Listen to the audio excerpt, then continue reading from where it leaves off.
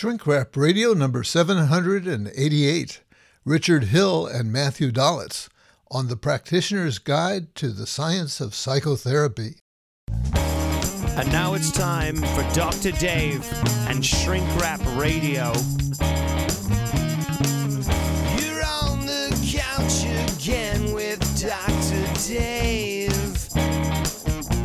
And Shrink Wrap Radio is playing on again. Yeah. It's all in your head. It's all in your head. Shrink Wrap Radio. Shrink Wrap Radio. Shrink Wrap Radio. Shrink Wrap Radio. It's Shrink Wrap Radio. All the psychology you need to know and just enough to make it dangerous. It's all in your head. And now here's your host, Dr. Dave.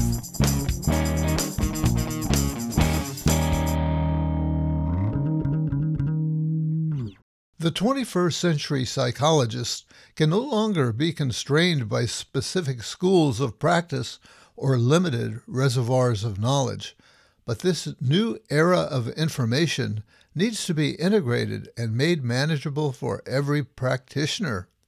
This need is addressed by my guests today, Richard Hill and Matthew Dolitz, in their 2022 book, The Practitioner's Guide to the Science of Psychotherapy. Richard Hill and Matthew Dolitz, welcome back to Shrink Wrap Radio. Hey, Dr. Dave. Yes, Dr. Dave, it's fantastic, and welcome, and being welcome back is a lovely thing. And we see you all the time. We're always catching your podcasts and learning a lot from you. It's absolutely fabulous. Yeah, Absolutely. well, likewise. I've been stealing some of your guests after you've interviewed them. And we've got commission. I think we've been stealing some of yours too. So there you go. Maybe so. Yeah. Maybe so. I know Richard's been a good commenter, and I always appreciate that. He lets me know that at least he's seen that I've announced it on Facebook, Yes. which is great. So it's nice to know that I'm being held in your thoughts. Well, we have I should let our listeners and viewers know that we have a long time relationship, one of mutual support. Early on, Matthew and I agreed to kind of go to a non-legal kind of contract with one another. And then Richard came along and helped upgrade your platform in a great way there to realize your vision, Matthew, that you, and now it's a shared vision between the two of you. And it's been really remarkable, you guys have created not so much a website as a portal, as a doorway that people can go in and then discover just a ton of learning resources. And since I'm talking about the portal, it is called The Science of Psychotherapy. If anybody wants to find it, you're going to want to find it after you hear this interview. Yeah.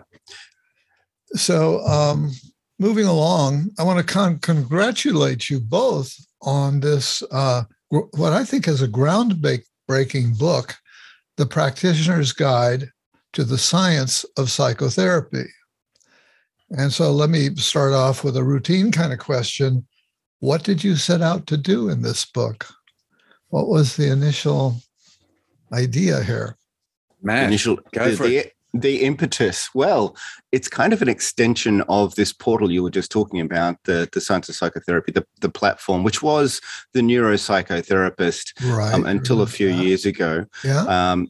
And exactly as you described, we were creating a platform that was introducing people to a whole array of ideas, disciplines, different aspects of psychotherapy and mental health in general, and actually what we're now calling the science of us. It's very broad, and I guess. So you don't mean the science of you and Richard? You mean something better than that? We extended beyond that. Yeah. Okay. we're pretty good models of that, but yes, the science of everybody. and so we were approached by Norton to write a book, which I guess is a good reference. Oh point. Yeah, here. They are the premier publisher, I think, in psychotherapy these days. Yeah, we were pretty stoked. Yeah. So that's really a big compliment. I know you've been having a relationship, I think, with them for some time, but that's really great to get that invitation. Yes, and we have had a long-standing relationship with Norton. They've been fantastic. I mean, in terms of interpersonal neurobiology, their series, we've garnered a lot from them, and we've been able to interview and promote so many excellent authors from their platform. Yep. Yeah, me too. Yeah, so we've been learning all this for a long time, and this has been the beauty of it, Dave. We needed to put it out in a framework that people could grasp, because, as you say, when you go into the web portal, in fact, we did something the other day just because a couple of people, a few of our members said, what do we get? I mean, we see these lovely things and lovely page. So we actually listed everything. And it takes you a couple of minutes to scroll through. It really is like entering the TARDIS. So we were actually starting to become the thing that concerned us, was that massive bookshelf that just is too overwhelming to engage with. So the purpose of this book is to bring things down into a graspable framework, but showing that we're no longer we aren't dealing with a topic within the framework and saying this is the one you should be looking at. We're actually trying to be the umbrella that says, come in here, and everything needs to be at your fingertips. But first of all, you need to know about what you're doing. So it's like a compilation music album where there's a whole bunch of different styles of music. And what we're saying is these are all music. Which ones do you resonate? Which ones do you do? Which ones do you know about? Yeah. Which ones have you never heard of? Because even we found, as we went through the book, sometimes things came up and we thought, oh, wow, I've never thought of that. And so those sort of things. So it's pretty up to date in our thinking. Yeah. And look, having said that, who's your target audience for this book? I think mental health professionals, primarily. I mean, they're our main readership of the science of psychotherapy. So we're aiming for mental health professionals, but anyone who's interested in the science of humanity would be interested in this book. Well, we did have an interesting review. Actually, we have someone who does reviews for the science of psychotherapy, but she's enormously independent. And I with great trepidation, I kind of sent her the book because she says what she thinks. There's no Gunnell minute in the UK. And she came, she did love the book, so hooray. A few. That was brave of you. She also included medical professionals. She was saying, because we cover this biology and the psychopathologies and the internal natures of it, she's medical professionals who deal with mental health, of which this is often the first port of call. So she included those in our audience as well. Yeah, and it makes sense to me. It does. And I think you guys are courageous in a way to sort of plant the flag.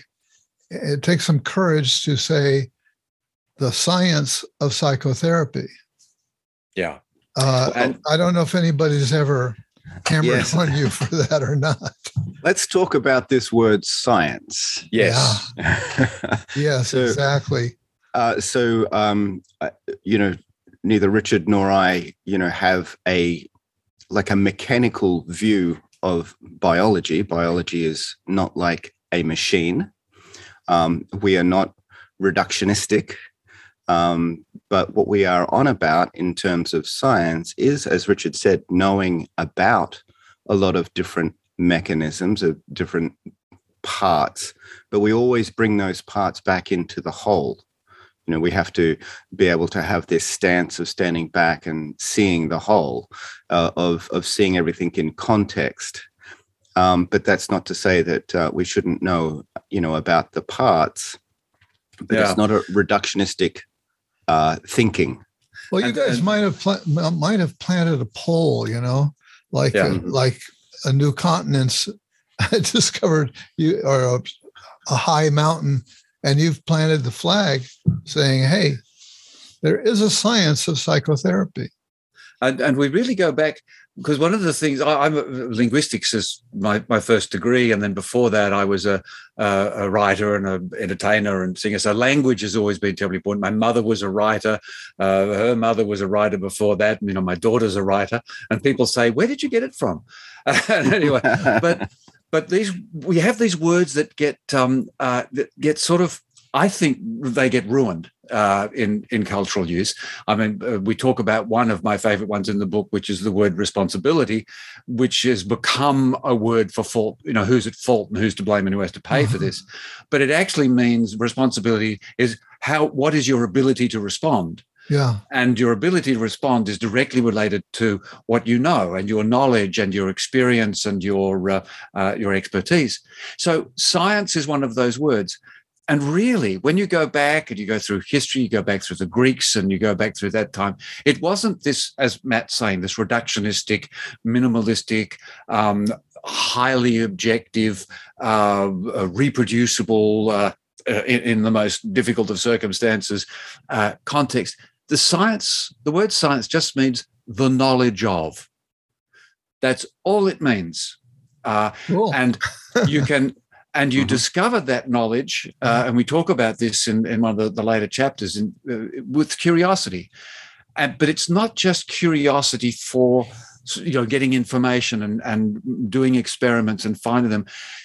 The knowledge also comes from play. Knowledge also comes from unregulated exploration of the possibilities. Right. And this is forgotten, that an enormous amount of our scientific knowledge, the knowledge of knowledge, has come from people who serendipitously, they made a mistake. Right. Penicillin, he was just not very good at looking after his lab and ended up growing mold all over his petri dishes. And, there's something interesting.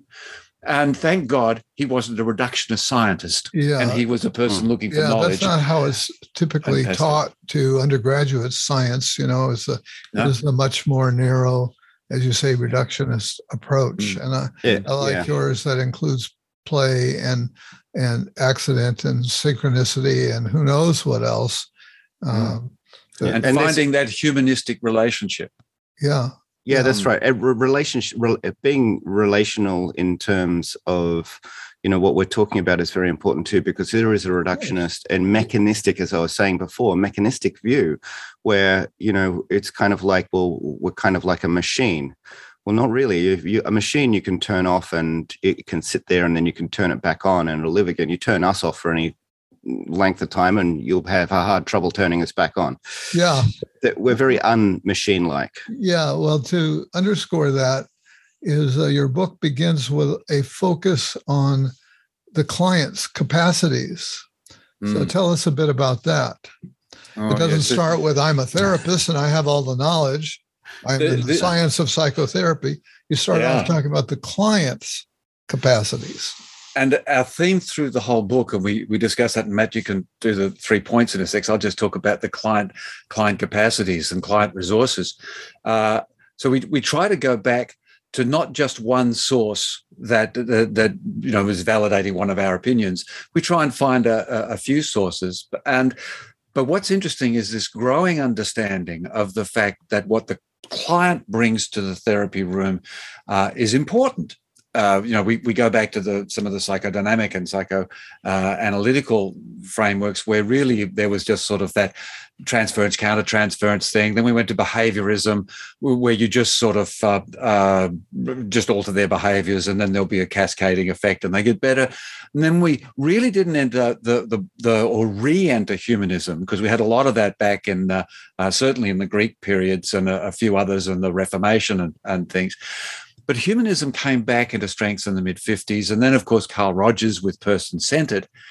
And we're actually saying, let's go a little bit further.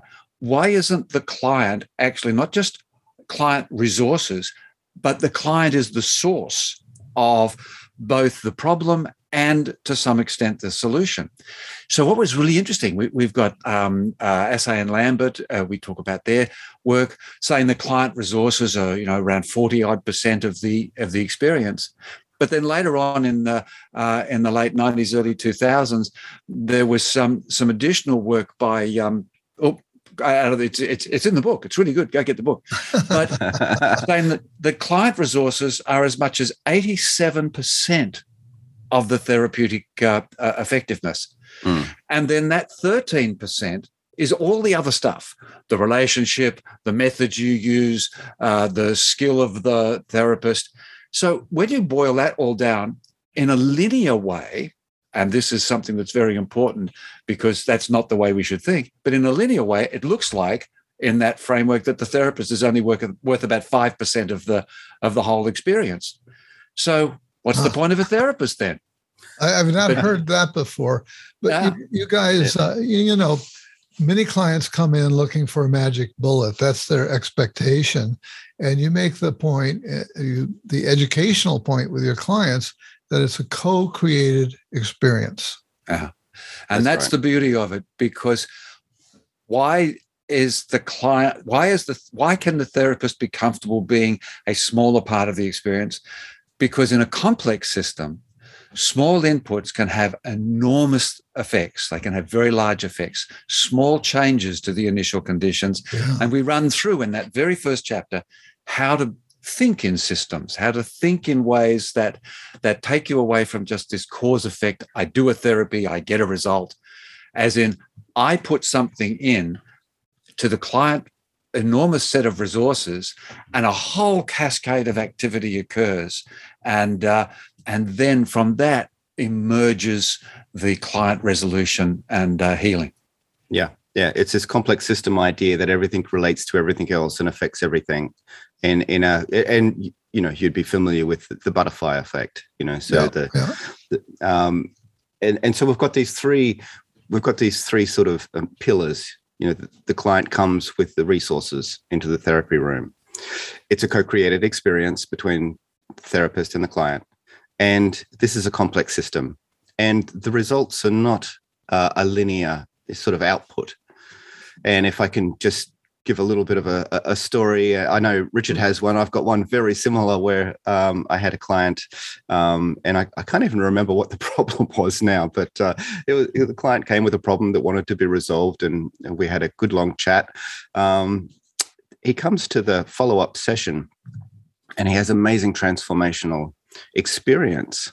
And so, I'm thinking, what wonderful thing did I do to, create this transformational experience? Right. And as we're talking, he said, "Oh, no, you were great. It's just, at the beginning of the session, we were, just doing some light chit chat and talking about something totally removed from his situation. And I believe we were talking about something to do with fishing. But there was something in that was metaphorical for him and was a picture of where he was at. And that's what he grabbed hold of. It's what he remembered after the session. None of my great, the things that I was doing in the session. And so he came back and he explained how this metaphor, just in our initial chit chat, was the thing that absolutely turned him around. Yeah. And so that's an example of this nonlinear. That's not to say that, as therapists, it's all very random and, what we do is, not significant, but it does illustrate. Yeah, absolutely. So every line has to be thrown into the pond, and you need to be attuned. You need to be attuning to how the client, what the client resources are being highlighted, and what the client is leading us towards in helping them. And sometimes, if we have a standard prepared, or even if we have 3 or 4 therapeutic methodologies in our kit, and we bring them forward. Even when we adapt them a little bit, it can be quite surprising. And in the introduction to the book, we start off with a case study that you can treat entirely from an affective point of view, from a behavioral point of view, and from a traumatic recovery point of view. And interestingly, at the end of the introduction, we point out something quite surprising. And so you'll have to wait till you read the book. Okay, that's a good plug for the book. Yeah. It must have been a real challenge to organize this book. Just to step back a little, I mean, you're talking about there are all kinds of therapies out there. There are all kinds of breakthroughs in neuroscience. There are all kinds of theories that people have about what works and what doesn't. How in the world did you guys, you must have had a little bit of arm wrestling or something to figure out what goes in, what stays out? Man, how the hell did we do this? A lot of the organizing had already been done by our years of working, with the neuropsychotherapist and then the science of psychotherapy. So we had a good, pool of resources to draw from to put into the book. Yeah, well, there was a bit of back and forth on how to organize it. Yeah, I would think so. But we had no lack of material. Actually, we could, have a series of these books and still wouldn't exhaust what we have. Richard was saying, we're trying to explain to our people at the Science of Psychotherapy just what do they get as part of their subscription. So I was detailing in a Word document, I had to make a list of everything that's there. It ended up 7,500 words. It was 24 pages long. Oh, wow! And I was discovering stuff myself that I didn't realize was in the depths of our pot of resources. So there was no lack of material to draw from to put into the book. But yeah, to organize it in a logical way, took a little bit. Yeah, we just went to. It was like a mechanic working through the engine. We just sort of went to the outside bits and then that bit over there and that bit over there. But we also stood on the shoulders of some pretty wonderful giants. Right. I know my mentor, Ernest Rossi, his work in genetics and mind to body work. And then we had, and they go through the book and we actually give a whole chapter to experts to show our recognition of their particular practice and their particular contribution. Yeah. Well, you do start off with the brain. And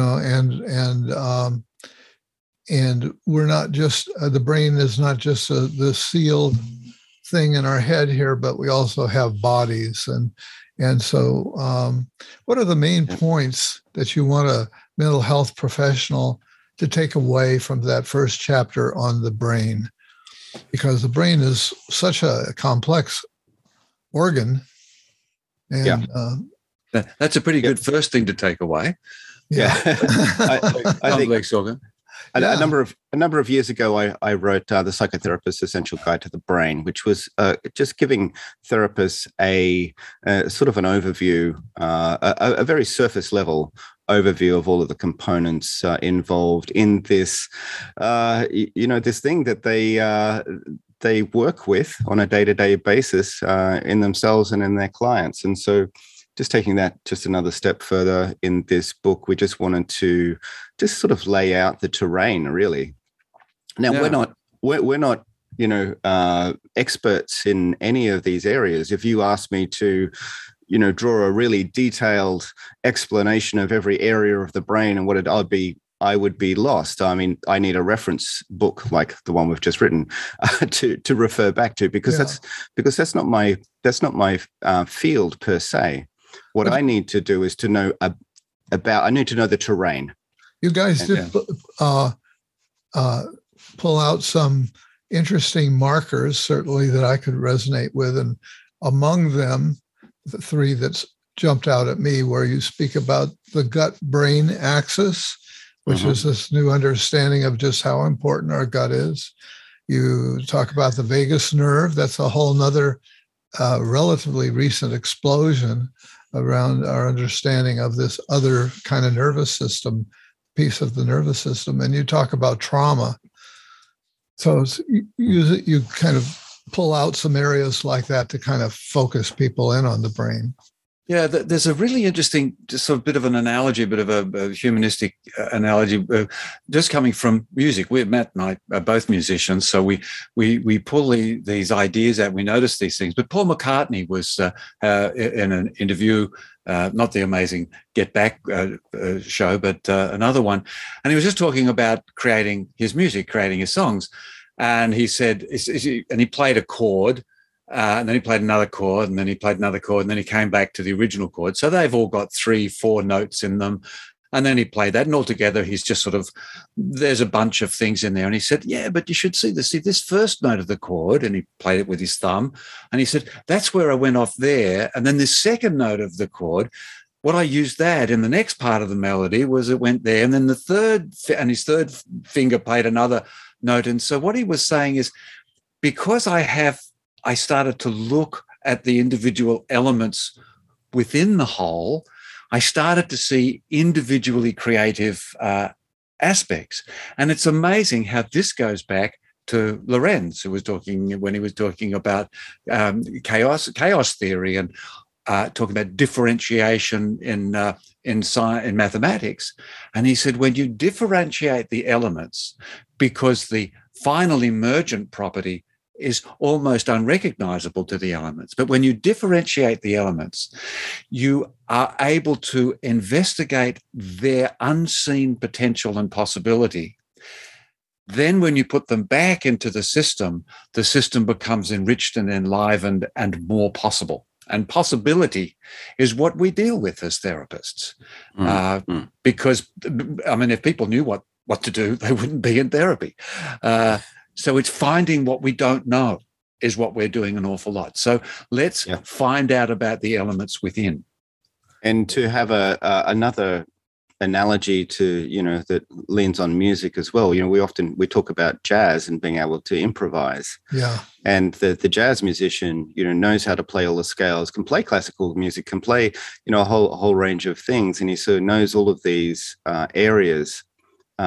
And that allows the jazz musician then to be able to improvise very, very well. So it's a spontaneous creation, but there is a foundation there. And it's misleading because the jazz musician makes it look easy and that it's totally improvisational, but there's all this theory underneath it. That most of them have had to study. Had to study to get that into their body, to body and brain, to the point where they can play with it. Going back to what you had to say about play, your next chapter is on molecules, and speaking of I'm blocking on our book publisher. On Norton? Yeah, thank you. Yep. Those guys. How could I block on them? I recently interviewed another one of their authors, Sarah Manning Peskin, about her book, A Molecule Away from Madness. Yeah. And certainly that underscores the importance of a molecule, that it can, one little blip on the molecule can make a big difference. What key takeaways come away as you think about that chapter about molecules for your reader? Let's say I'm a mental health person, and why do I need to know about molecules? This is really good. This was a lot of the work that Ernest Rossi flogged me into. No, he didn't. He guided me into learning. I do remember when he said, Richard, you're quite good at neuroscience, but do you know about genes, genetics? And so off we would go. But there are a few things that are broadly relatable about this. And one of the most important ones that I say to therapists saying, well, what does it matter, is that we actually think in probably half seconds or a second. It takes us about a half a second or a second to think something and for it to be consciously aware. And so our cognitive processes are really, in compared to molecules, quite slow. At the molecular level, at that genetic level, at that hormonal level, it operates in milliseconds. In And so what happened is when we get a conscious realization, there's potentially been thousands of molecular interactions that are going on. And the cognitive expression is, and this is what's interesting, is our conscious awareness has evolved to a degree where we become aware only to what is necessary for stimulating us to take an action. So, for example, 3 times a day, you get this extraordinary sudden urge to eat something. And you say, I'm hungry. But you don't know what for. You don't know whether it's for B6 or folate or B12 or protein or carb. You just go to the fridge, you just keep shoving food in the cake hole until there's another system which says we have enough now. And of course, this leads to other interesting issues when you're working with eating disorders and eating issues where you have, so what are the drives to go to the fridge and start eating? What's in the fridge? And when what's in the fridge? I mean, did you know we have only 20 amino acids that construct our proteins? And of those 20 amino acids, 10 of them are within our body. Constantly, we make them within the body, but 10 of them absolutely have to come from the outside and go in. And so malnutrition partly is related to these amino acids, because if you don't have the amino acids, you can't make the proteins, and the proteins are what make us. They make our thoughts. Memories are created by gene expression, creating proteins that create synapses, that create connections, that create relationships and associations, that create healthy minds and also create unhealthy minds. So knowing about that process can lead you to look at someone and say, oh my gosh, you're not doing, there's some gene expression, you're not making proteins. Why aren't you making proteins? You look at a few things. Maybe they've got an MTHFR problem. Maybe they've got this methyl group manufacturing process. Oh, my goodness, what on earth is that? Well, read the book. It'll tell you and break it down. But that can give you an indication as a therapist. I need to give you a few suggestions of foods you need to eat, or it would be really good for you to go along to a nutritionist or perhaps a naturopath or some other expert who has got some understanding in that. And that's the sort of thing. The person sitting in front of you brings all these resources and brings all this information, but can you see it? And if you don't know, you won't see it. Right. Yeah. Right. So for myself, who I've had, some personal experience with methylation issues. And so I'm aware of some of the, the signs and the symptoms. And so there's been more than a few times when I've queried, people that have manifest similar, symptoms, about, what could possibly, be an underlying, genetic mover in terms of their symptomatology. And sometimes, I hit the mark, sometimes I don't, but it's I can always refer them to a specialist who can test for such things. And so if I didn't know about, these mechanisms, then I would be oblivious. And I'd think it's just something, a mental issue rather than a genetic issue. Yeah. Yeah. Your next chapter is on disorders. Just a tiny topic there. Yes. How do you talk about disorders without reinventing the statistical manual, the DSM? And that was one of the things we were thinking. Dave, this idea that we've got the DSM type of approach to disorders. Mm-hmm. Then we've got a lot of therapists saying, well, yeah, but that isn't really what happens in the room. People are a lot more complex than that, which of course we've addressed already with thinking in complex systems. So we tried to form a bit of a bridge between that. And at the beginning of some of the disorder sections, or there's about 8 chapters, sections within the chapter there, we do bring in literally the DSM. We say, this is the way this disorder is formally recognized. Yeah. But then we will go off and say, and this is how it's experienced. And then here are some of the ways in which you can utilize both those bits of information. As you say, if you know about, you can then become creative.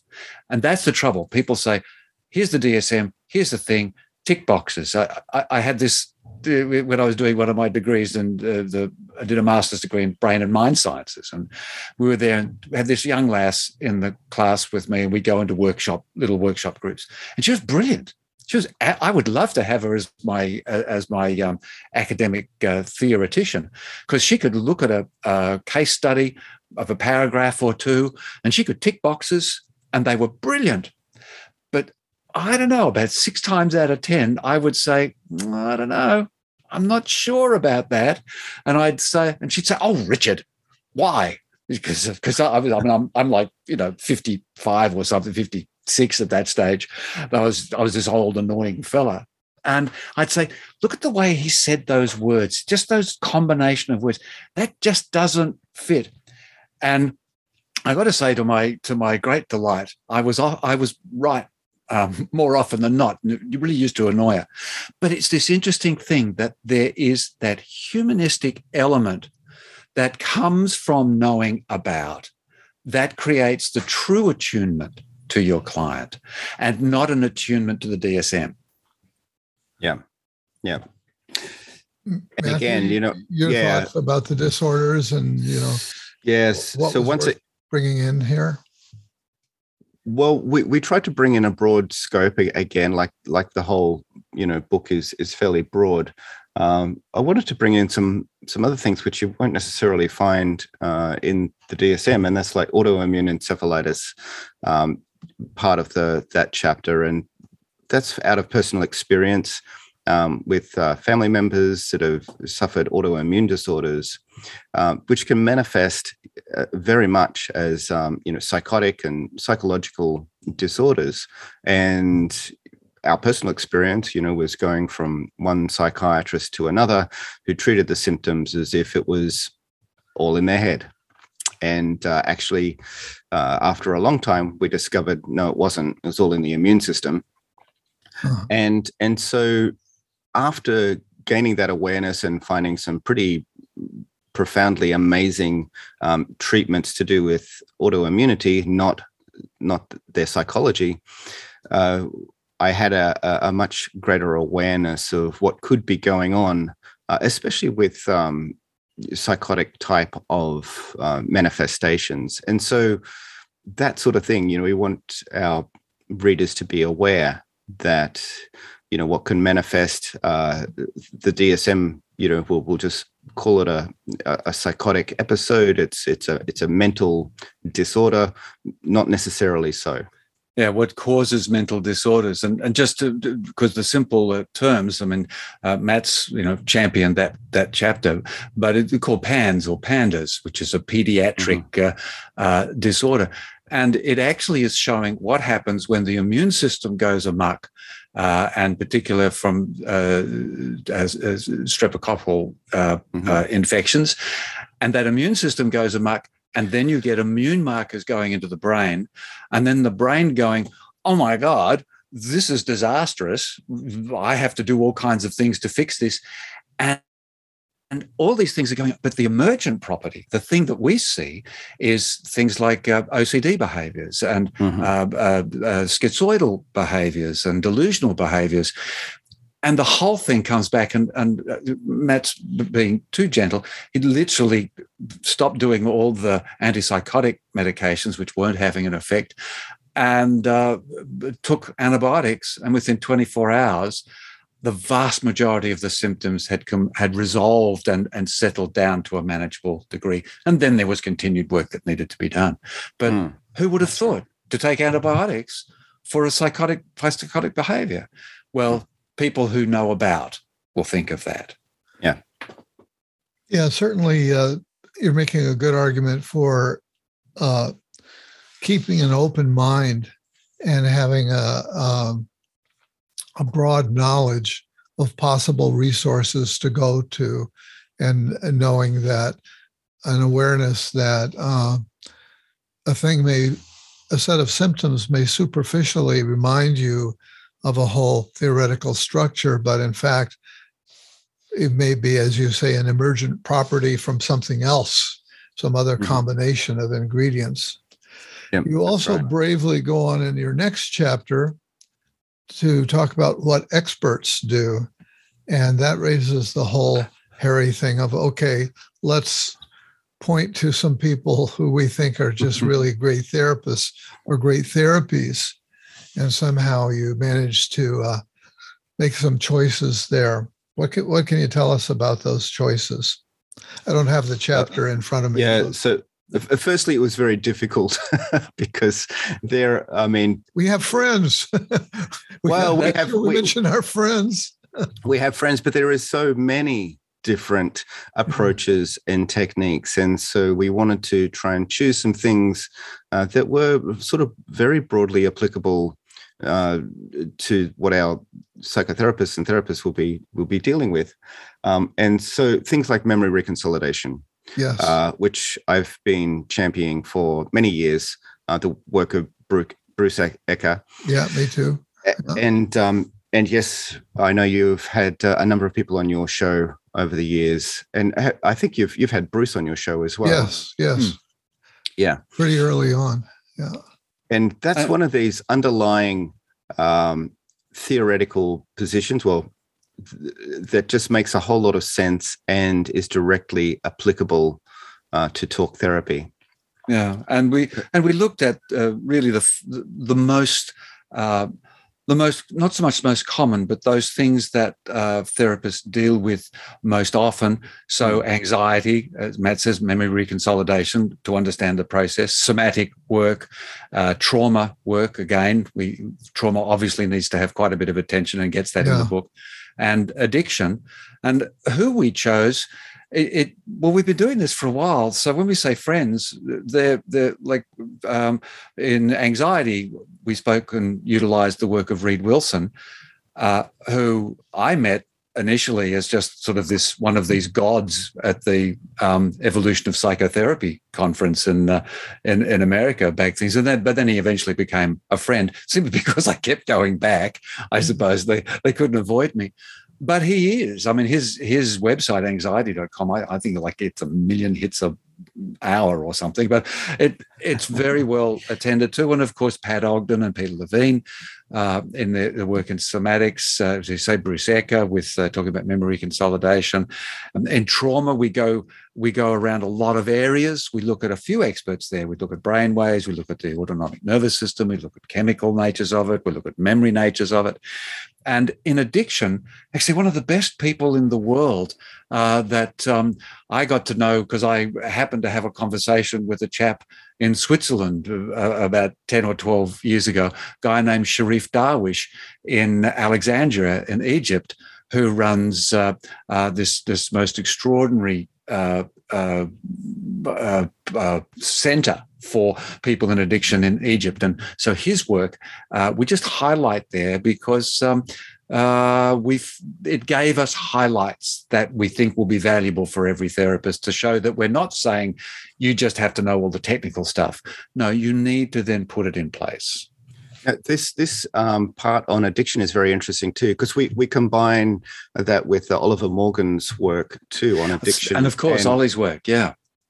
Addiction and attachment, where both of these guys, see addiction as an attachment disorder, which we thought is a fascinating take on addiction. Mm-hmm. So we don't necessarily go that much into like the molecular, areas of addiction. It's much more relational. Yeah, that chapter is very much about that, about how it is applied and how they work with that. That's true. Yeah, that's what we wanted. And they gave it to us beautifully. And they've had amazing results as well, which is very important. We have to. Yeah. The efficacy is important, so we wanted to highlight that. And of course, your book does have plenty of references for anybody who wants to follow up on any of these topics to kind of have a good jumping off place to go into a topic. I think there's 600 or 700 references, some it's a lot. Even we were surprised. We thought, oh, that's a lot, but it's great. But it's written in a way that's not overwhelming. It's not like that. All these references are in your face all the time. Yeah. Oh, thank you. That's good. I'm pleased. Yeah. Yeah. But there's certainly, no end to the launch pads for people that want to then dive in and know more. Right. And then you've got a chapter looking at the future innovations for the 21st therapists. So as you guys look into your crystal balls, where do you see therapy going? Oh, wasn't this is my favorite chapter. I think I've been giving it to us already, but let's hear some more. Because I do have a couple, but we were particularly interested in this idea of where it's going. Again, standing on the shoulders of giants. I mean, Ernie Rossi, who's been a great innovator for since the 80s. Of course, he was working with Milton Erickson before him, who was also a great innovator in where we go. So we talk about Ernest Rossi's descriptions of mind to body work. So that still is a process, a thing that is becoming understood, because it defies the reductionism of science. But when you, having read our book, you'll go, oh yeah, that actually makes a lot of sense now. We look at Scott Miller's work, working with the need for therapists to have, to me, he looks at a deliberate practice, and he looks at feedback, which means to me that because Scott's had to do all this work to bring this back into the frame, that means somewhere along the track it got taken out.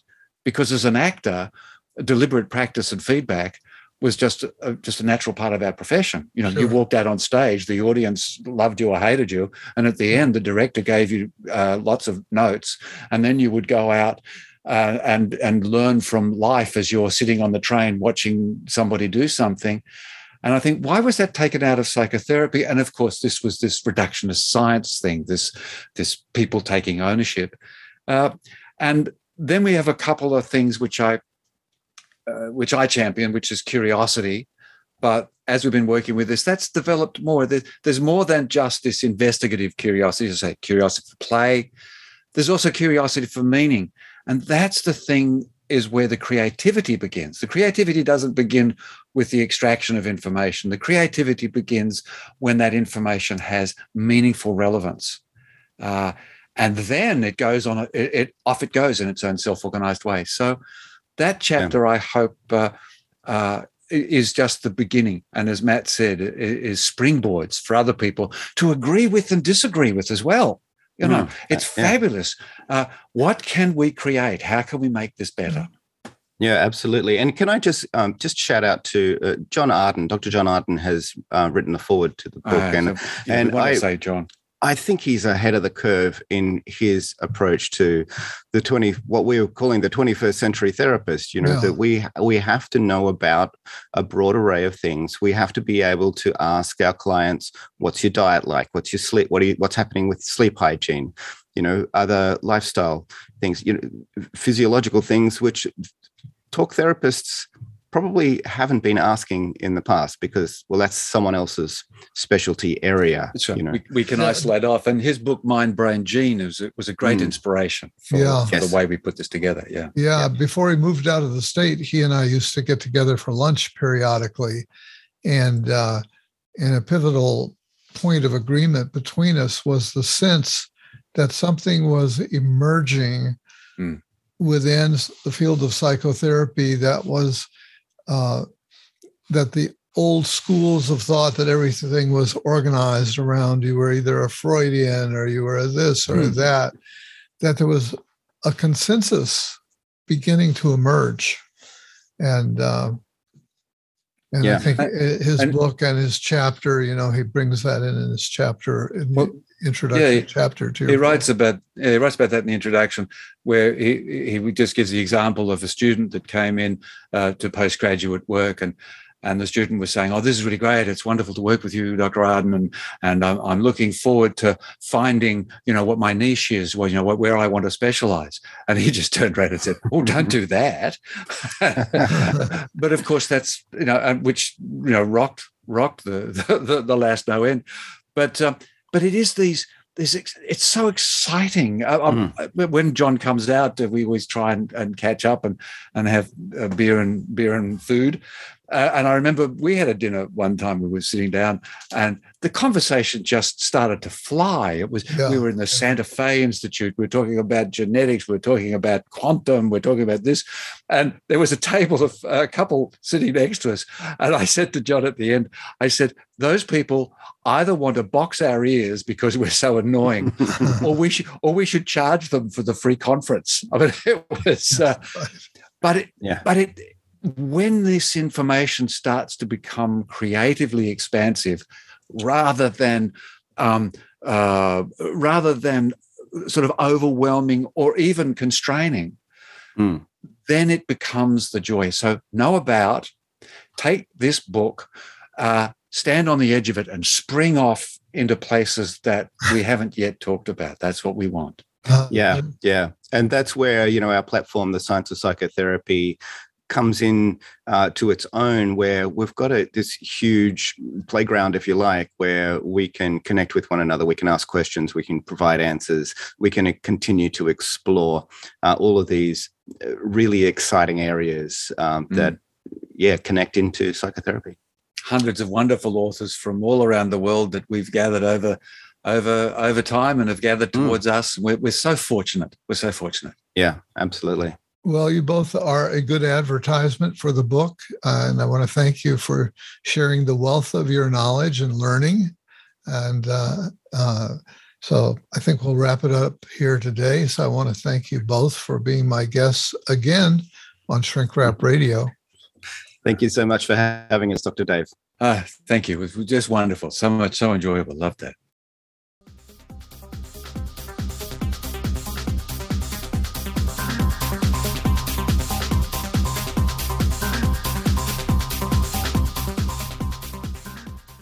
I believe my guests, Richard Hill and Matthew Dalitz, have made a substantial contribution in their new 2022 book, The Practitioner's Guide to the Science of Psychotherapy. Of course, I must confess to some bias right up front because I consider them my digital friends across the pond, even though we've never met in person. Among other mutually supportive exchanges, I've offered an online course on their web portal, thescienceofpsychotherapy.com, where I've also been listed as one of their associated experts. Basically, what they have created on that portal is access to their own podcast, an online magazine, educational films, and so much more. As a consequence of their interviews and personal connections with so many of today's leaders in neuroscience and psychotherapy, they've created not only a ton of relevant material on their website, but they've also learned an enormous amount themselves in that process. And they've also succeeded in organizing and condensing the essence of that material in their practitioner's guide. As they point out in our interview, their intention has been to provide a ready reference resource for mental health practitioners of every stripe, as well as medical professionals, and of course, anyone in the lay public interested in learning about the emerging science of psychotherapy. In our interview, you will have heard me praise them for daring to use the phrase, the science of psychotherapy, in the book's title. To me, they've dared to plant the flag like explorers of old, claiming a new land. Perhaps the first ones to do so. Not so long ago, that claim would have been considered outrageous and untenable, especially in traditional academic settings. In our discussion, Matt and Rich go to some length to describe the vision of science they subscribe to as not reductionistic, holistic, imaginative, playful, and humanistic. To give you a sense of their writing, here's what they say about mental health in their introduction. Quote, "When a client enters the therapy room for the first time, it's the beginning of a journey. At that moment, the journey is both shrouded in mystery and flush with possibility. The first step is for a beneficially effective relationship to emerge between client and therapist. The client brings with them their problems, resistance, resilience, natural capacities, life experience, and a hope that the therapist will be able to help them recover. The therapist welcomes the client into a safe space, making available their knowledge, experience, intuition, informed assessments, and a desire to do what is necessary to help the client find what they need to create a beneficial outcome. This is not an easy task for either party. The challenge for the therapist is knowing what to do, when, and why." Close quote. About their book, they write, "The explosion of information over the past few decades has produced bookshelves of excellent books, journals, and magazines that delve into the finer details of psychotherapy. It would take more than one lifetime to read them all. The purpose of this book is to provide a concise insight into a wide scope of topics related to the science of psychotherapy. We use the word science in its broader context, the knowledge of. This book is neither an encyclopedia nor encyclopedic. It is both a learning resource and a single volume in which you can explore a knowledge base rapidly and effectively." Close quote. The cases they present in the book are guided by three foundational principles. Quote, "The client has natural capacities and resources. Therapy is a co-created experience, and therapy functions in a complex system." Close quote. For myself, I heartily agree with their stance when they say, and I quote, "All human beings have natural capacities to heal, natural capacities to learn, and natural capacities to access and engage the minds of others to deepen their own mind. Humans are a co-creative species. That is one of the prime principles that underpin this book." Close quote. Now, the book is enlivened by ample case histories, including a consideration of multiple diagnostic choices for each. Furthermore, the dedicated student will find that there are plenty of up-to-date research references for further investigation. These are presented in a non-intrusive manner. So it should be clear that I strongly recommend The Practitioner's Guide to the Science of Psychotherapy by Richard Hill and Matthew Dalitz. I'm sure it will be reasonably priced, as is their very content-rich Science of Psychotherapy portal, which you can subscribe to for $99 annually or $12 a month. Dear Dr. Dave, dear Shrink Rap Radio listeners, hello from Istanbul, Turkey. My name is Yücel Ersöz, an avid listener of Shrink Rap Radio. Now, I'll continue to speak with my foreign accent. It's more difficult to understand, and that's a good thing.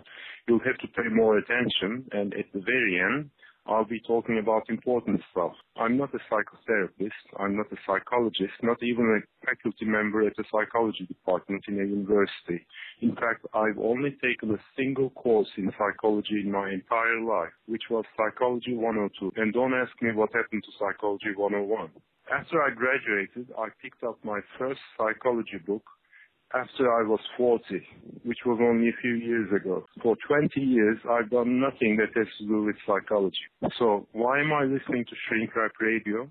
Because Dr. Dave and his guests are helping me answer a very important question. How do I become the self that I truly am.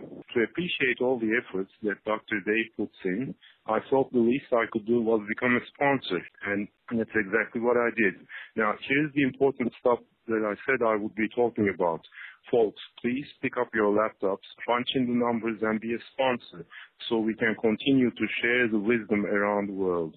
It will only take a minute, cost you less than your average dinner, and buy you more soul food than you can ever imagine. Thank you all. Have a great day. Bye-bye. Thank you, dear knowledge seeker in Istanbul, Turkey. I hope others will be as inspired by you and your fine example as I am.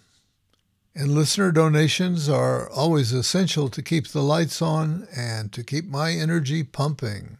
And with that, we'll shrink wrap it up once again.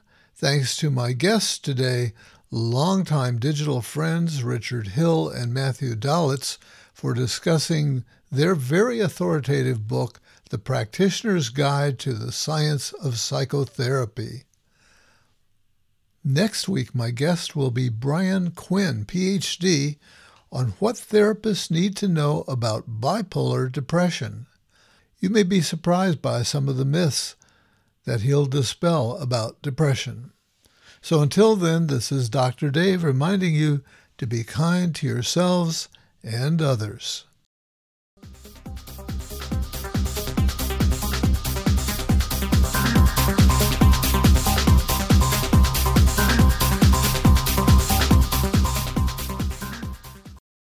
You've been shrink-wrapped by Dr. Dave.